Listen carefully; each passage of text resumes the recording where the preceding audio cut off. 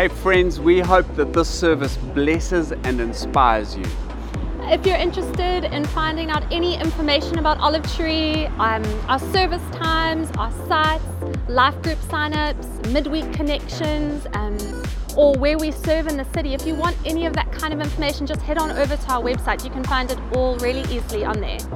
We'll be going straight into a preach, and we hope that this blesses you as you listen today. Enjoy. When I was young, I wanted to be filthy rich. When I was 7, I wanted to be a Baywatch babe. When I was 10, I wanted to be a Power Ranger. I wanted to become a singer. I wanted to be famous. I wanted to be a teacher. I wanted to become an astronaut. To become a successful sports marketer. To become Pocahontas. To become a package designer. Buffy the Vampire Slayer. To be a computer programmer. A fireman. Be a secret agent. A backup dancer in musicals. Become a policeman. A doctor. Pilot. A pro freestyle motocrosser. Race car driver. Marine biologist. Dump truck driver. Ballerina. Famous musician. To run a successful business. Professional rugby. A manager. Professional rugby player. A mom. Graphic designer. Own my own chain of hotels. The local church. Artist. The architect. But now that I'm older, I want to become a healer. Now, all I want is to become like Jesus. To become like Jesus. To become like Jesus. Is to become like Jesus. Become like Jesus. To become like Jesus. Is to become like Jesus. Now all I want is to become like Jesus.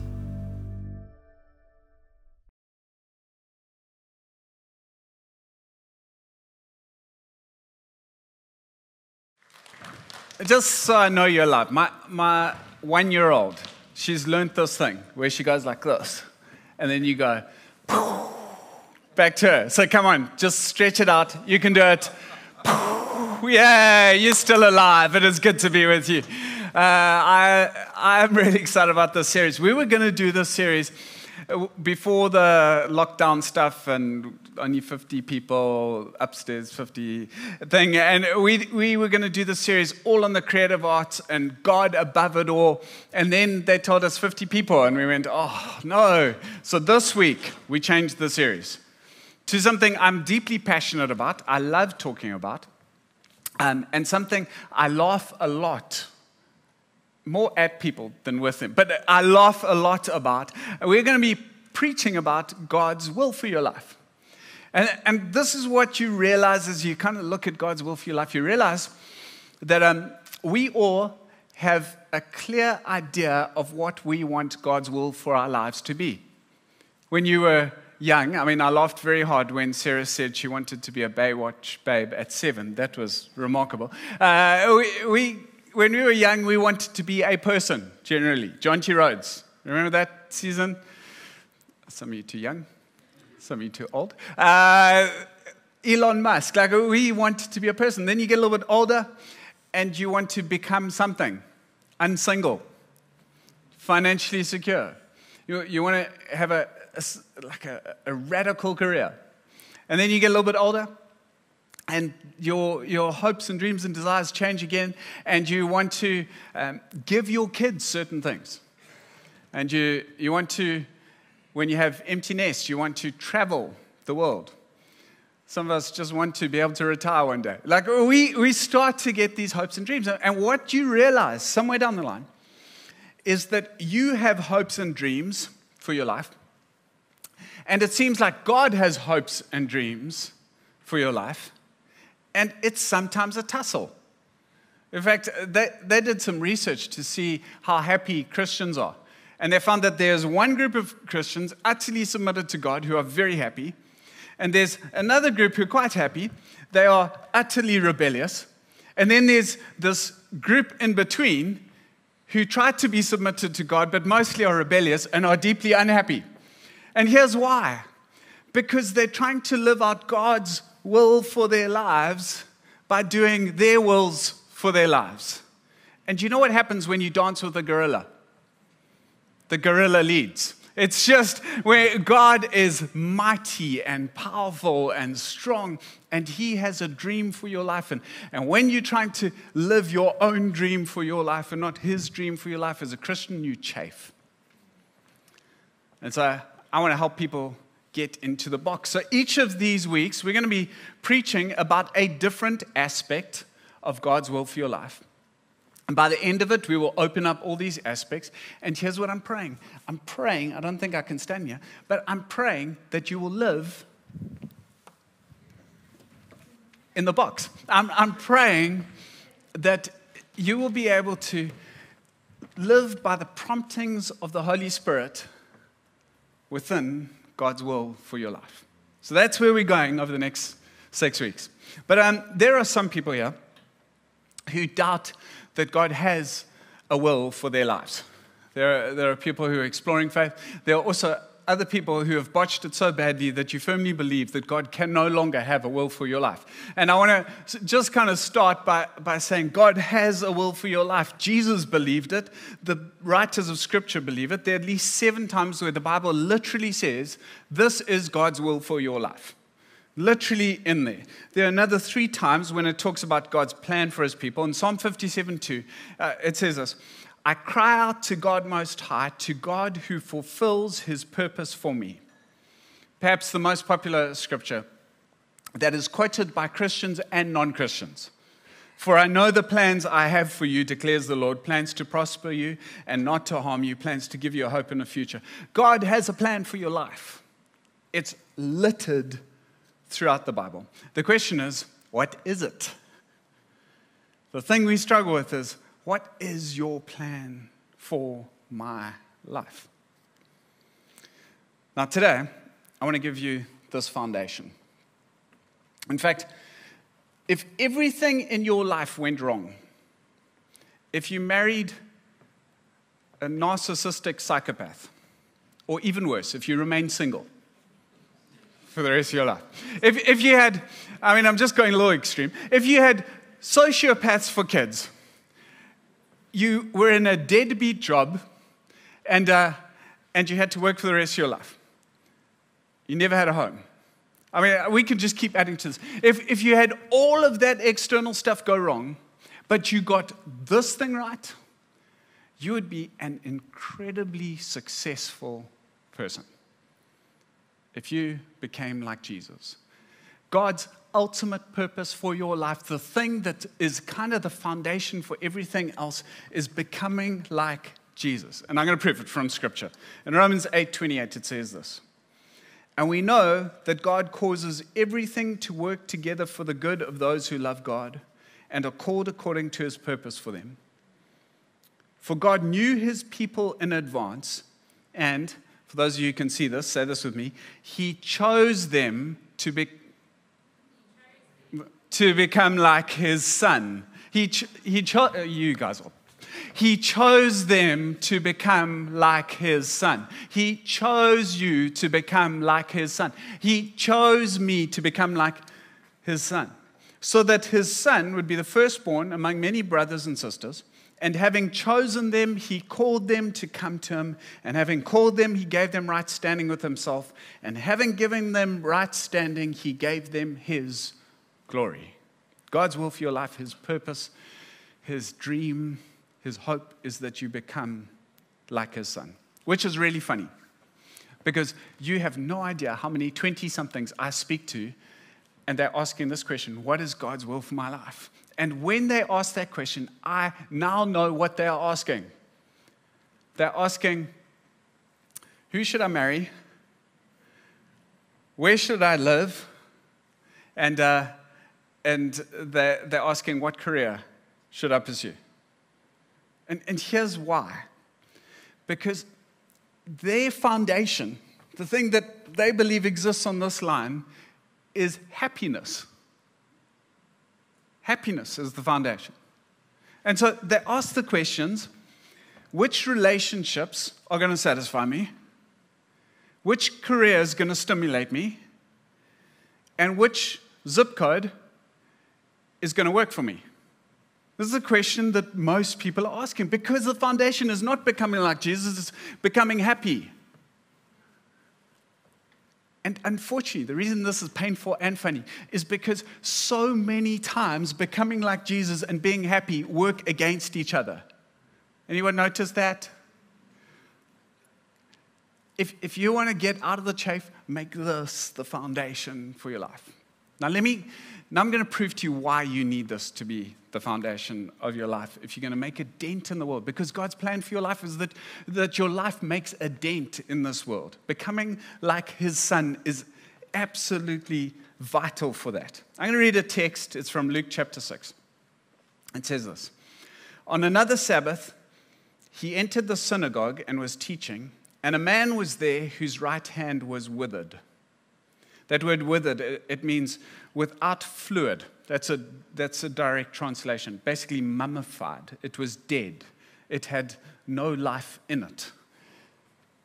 And then it says, and the scribes and the Pharisees watched him to see whether he would heal on the Sabbath, because according to their traditions, it was illegal to heal on the Sabbath, so that they might find a reason to accuse him.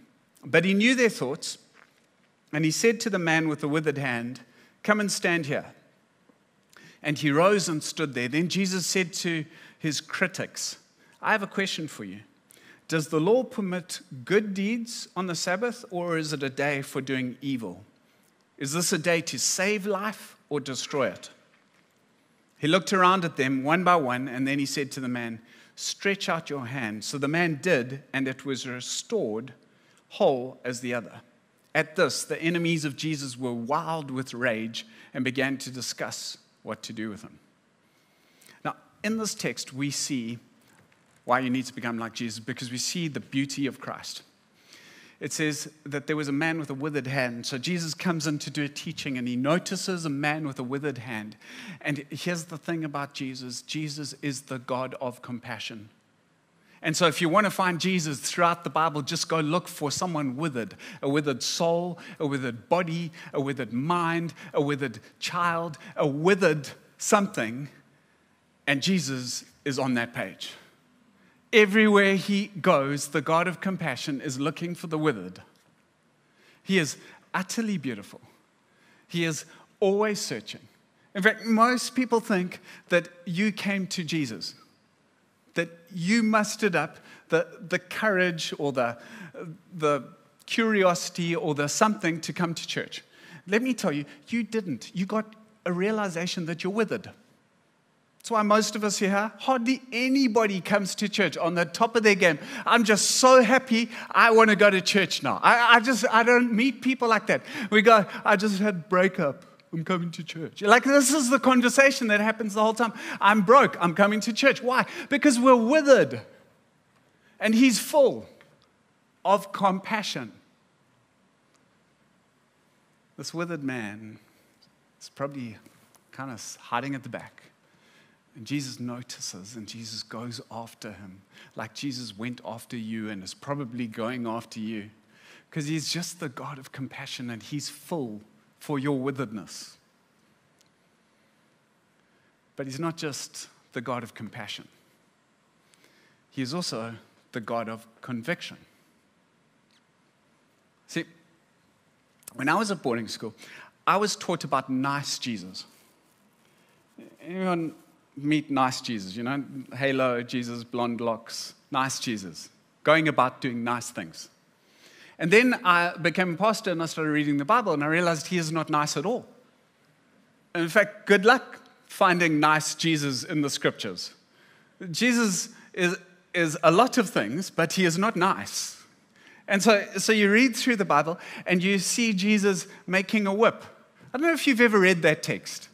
I love that text. I think it's because there's a bit of a savage in me. But I think about it, that Jesus went away. So he sees what's going on in the temple. He goes away, and then he makes a whip. Do you know how long it takes to make a whip? And once he's made the whip, he comes in, tosses tables, and starts beating. Nice Jesus. Yeah. No one was calling him nice on that day. This Jesus is the tattoo on his leg saying King of Kings. This is the Jesus who holds a sword, who crushes evil like grapes underneath his feet. This is not nice Jesus. This is intolerant to anything that stands in the way of love Jesus. Friends, we've lost this Jesus, but this Jesus is full up in the pages of Scripture. He is so convicted that there is nothing that's going to stop him from loving the withered man. And so compassion and conviction come together and they give birth to courage. You see, by Jesus doing this next thing, he sped up the journey to the cross. Because he says to the critics, who are powerful people, this is the client you don't want to lose. This is the person who can fund your business, who can introduce you to your next loved one, who can... This is the crowd of influence. And he says to them, what's better to do, good or evil, to destroy life or give life? Here's what he's saying. What's better to do, be like I'm about to be or evil like you? Give life or destroy life? Now just listen to those words. Destroy life. How are they destroying life? By doing nothing. He's going, when you do nothing, you destroy life. We'll just leave that one there. And then he calls this withered man forward, with the man with the withered hand. And he says to him, stretch out your hand. Now remember, it's dead. Stretch out your hand. And as he musters up what little faith he has, the hand gets restored like the other. And in one moment, you have a miracle, a creative miracle, and you have a condemnation in one moment. This is Jesus. Now, let me tell you why you need this. You need those attributes. If you want to make a dent in this world, you need to be like Jesus. Here's why. Because in verse 9, it says his critics. In verse 11, it says his enemies. And here's what I found out. If you want to do something for God, even if you start doing just one tiny little thing that makes an impact for the kingdom, here's what's going to happen. Life and Satan. Life will throw you loss, bankruptcy. Life will throw you bad business. Life will throw you a whole bunch of COVID. Life will throw you enough bad stuff for you not to want to wake up in the morning. Add Satan to that. Critics, gossipers, slanderers, people who want to see you hurt. You add spiritual warfare to that, and most of us are like,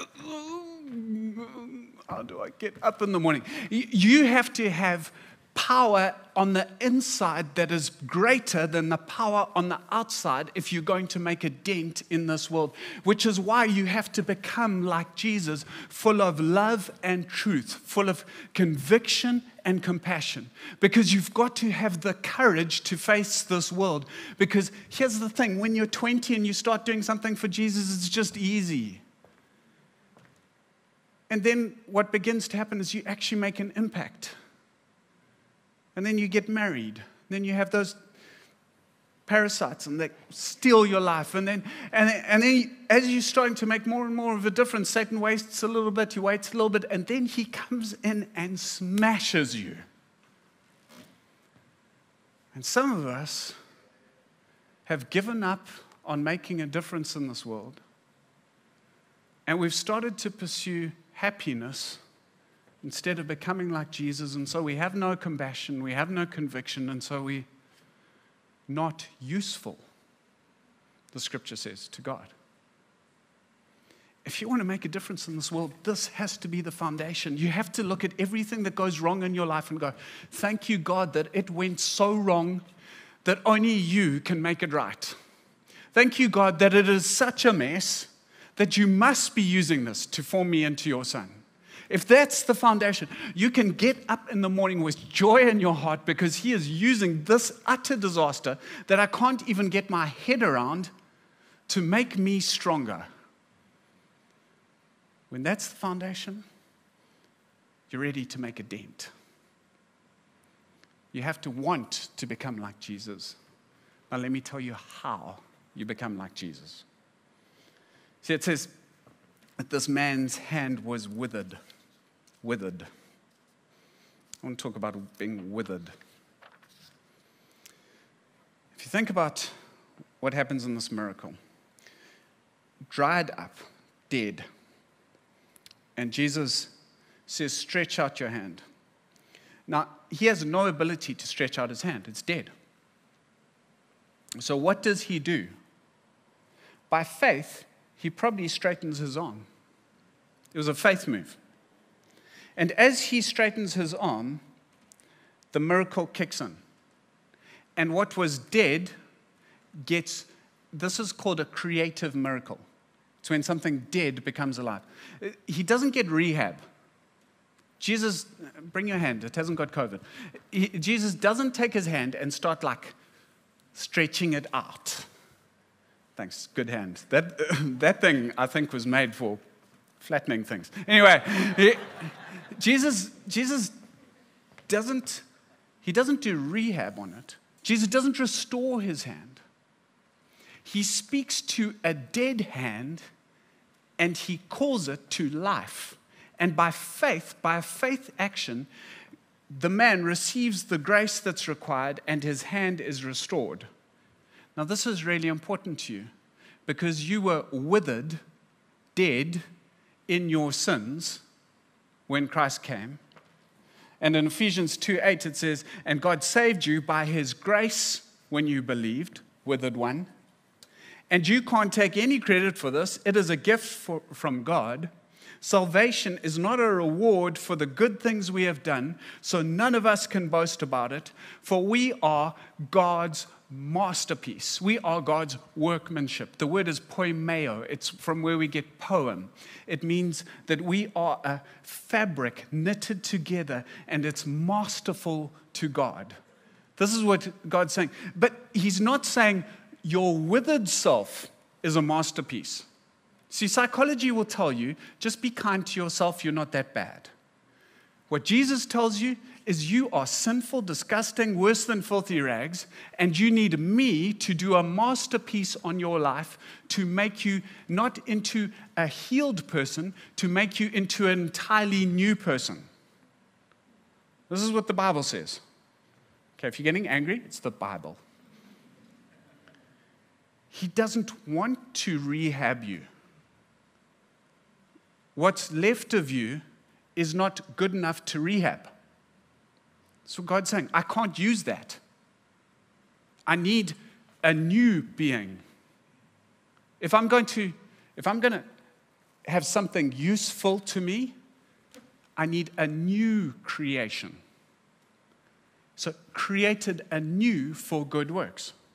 Now, are we all tracking? It's going to get worse. I was at a book launch yesterday. I have a friend. She is amazing. Her name is Gugu. So my mom's going to think this is a crime. My mom's in the front here. She's going to think it's a crime because my mom believes that my English is a crime. And she's an English teacher. And anyway, Gugu asked me to help her with her book.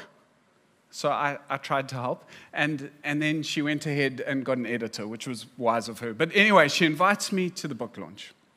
And as I'm listening to who she's got there, because she's got the NEC, and she's got, the president wasn't there, but everyone else was.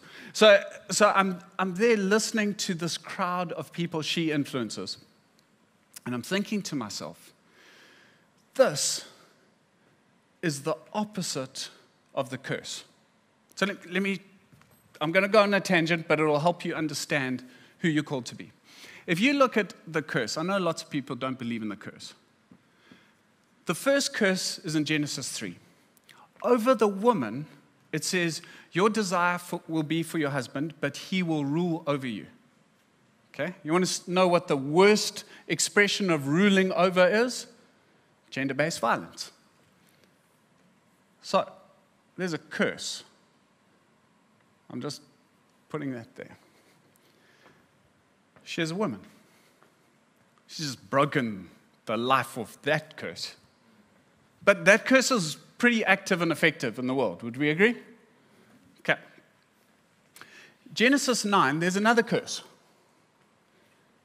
Noah has some sons. One of them messes up. His name is Canaan. Canaan moves through the Middle East into Africa. The curse over him is that he would be a slave to his brothers.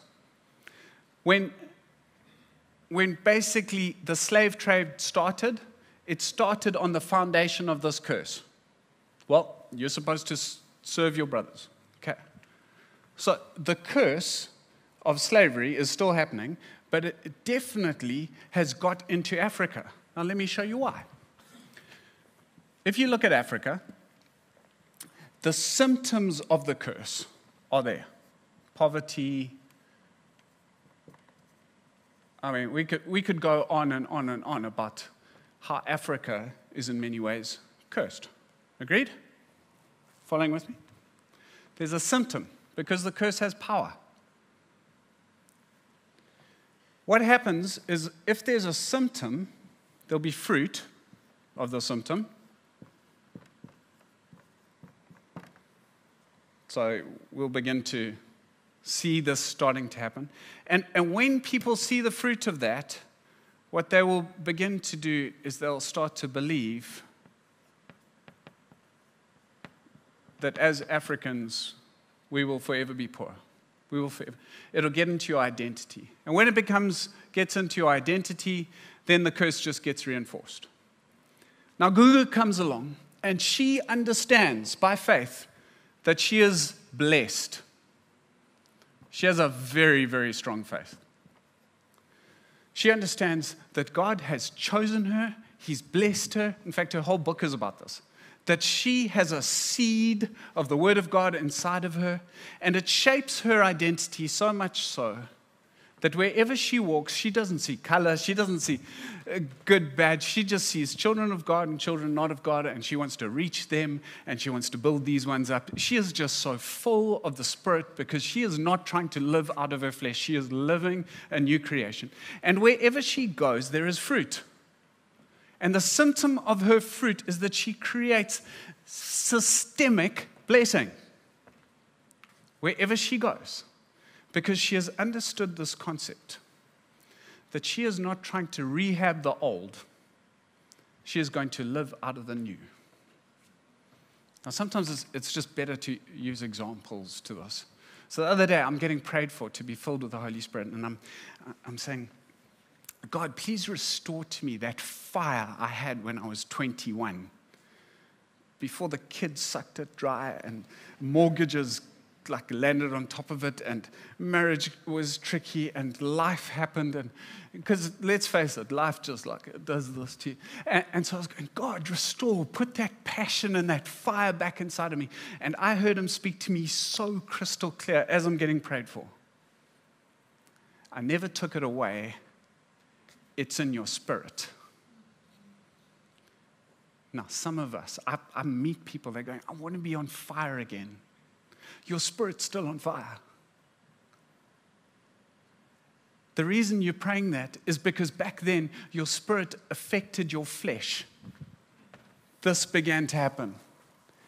And today you're trying to live out of your flesh. And you're trying to get your flesh to affect your spirit. No.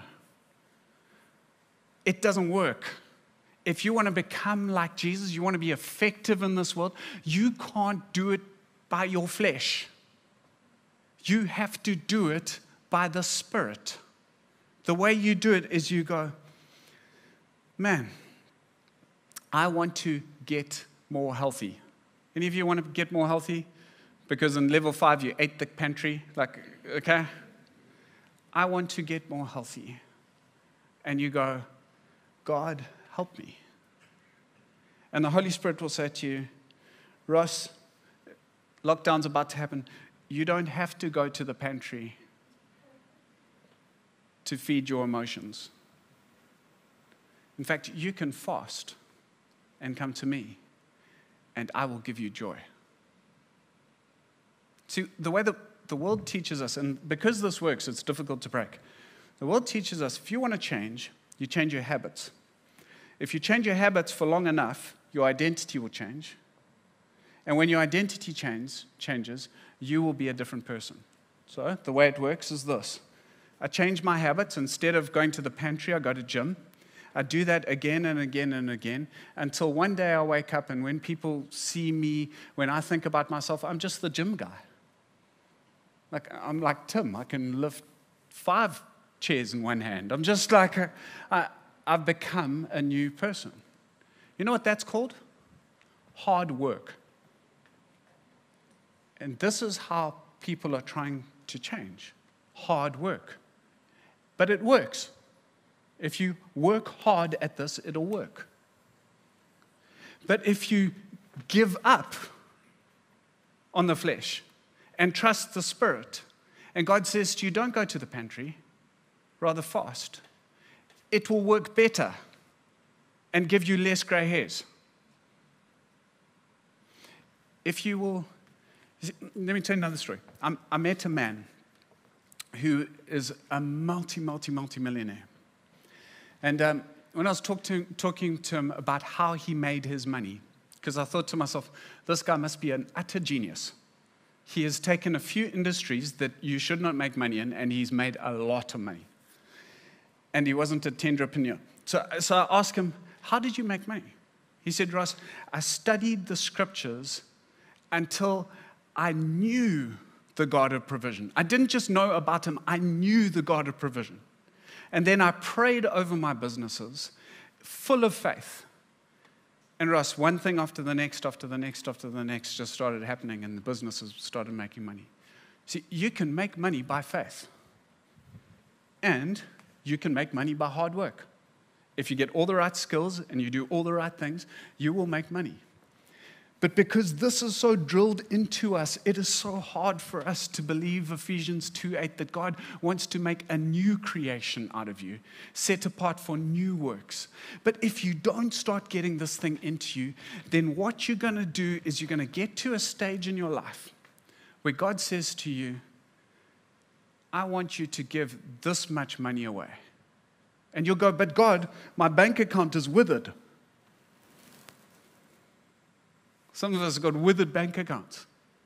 And then you're going to go, I better go and work for the next 150 years to make sure that I can give away what God wants me to give away.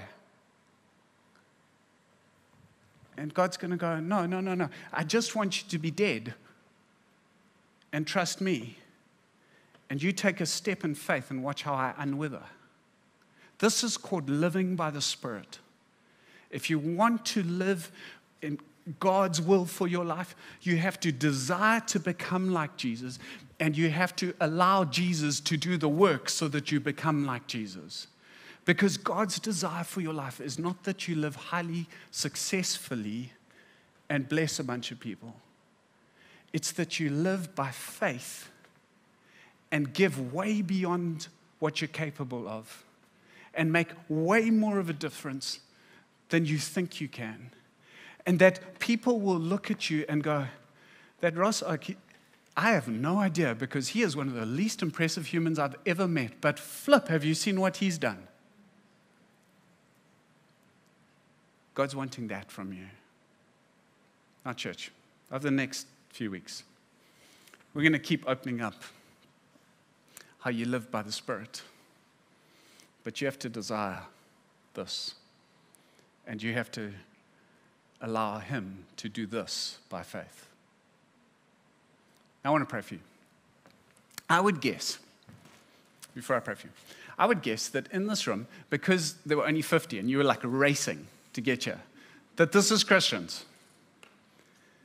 I would also guess that there are some of you who are not utterly sure that you're born again. You've prayed a prayer, but there's something inside of you that goes like, whoa. I don't feel it.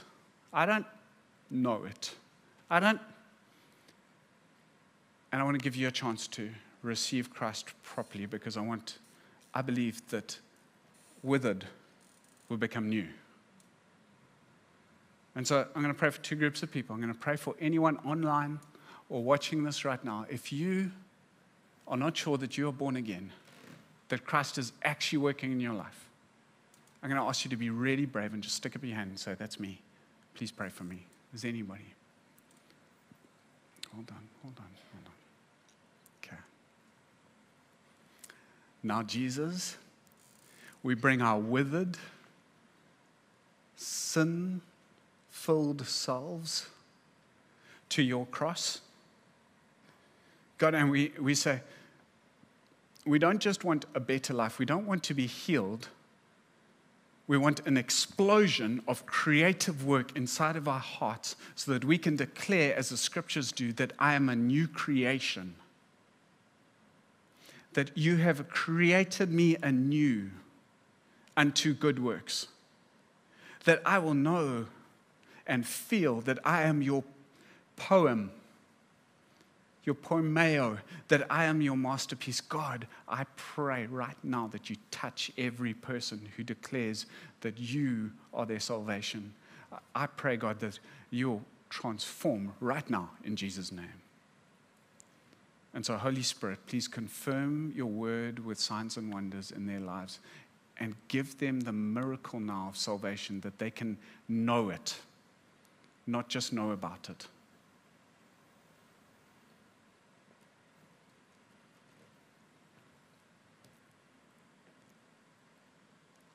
Amen. Now there's another group of you. You, like me, have been spending your life working incredibly hard on your weaknesses. I have a deep weakness. It's a swear word that I use on taxi drivers when they cut me off. I use this word process.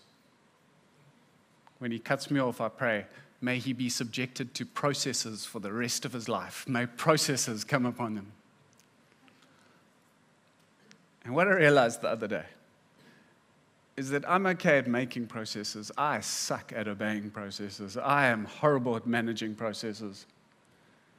The only way that I can get through is kill me and allow someone else to manage even me in the process. The only way some of you are going to get out of the withered situation you're in right now is to kill your flesh and let the Holy Spirit lead you out of the mess. And you need to repent and give up.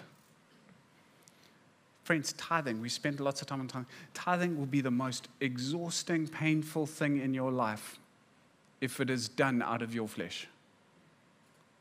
But if it is done in faith, it will be the most life-giving, freeing aspect of your life. And so I want you to think right now, what is the thing that is causing me massive stress? What is the thing that I am working so hard to fix in my flesh? What is my process? And when you get that thing, you got it? Stick up your hand if you got it. Just making sure you're not asleep. Some of you. Now we repent. We go, Lord Jesus, I have put my faith in me and my willpower and my effort. And God, I want to be made new by your Spirit. I want to be led by you and shaped by you. And so, God, I'm going to choose to just stretch out my withered hand. Wherever you speak, whatever you put into my heart, I'm going to step into in faith, God. And I'm asking that you make me new in that area of my life. I ask this in Jesus' name. Amen. Amen. May God bless you. May you have a happy day as you become more like Jesus today. And I hope that today is filled with life. Join us for coffee. Bye.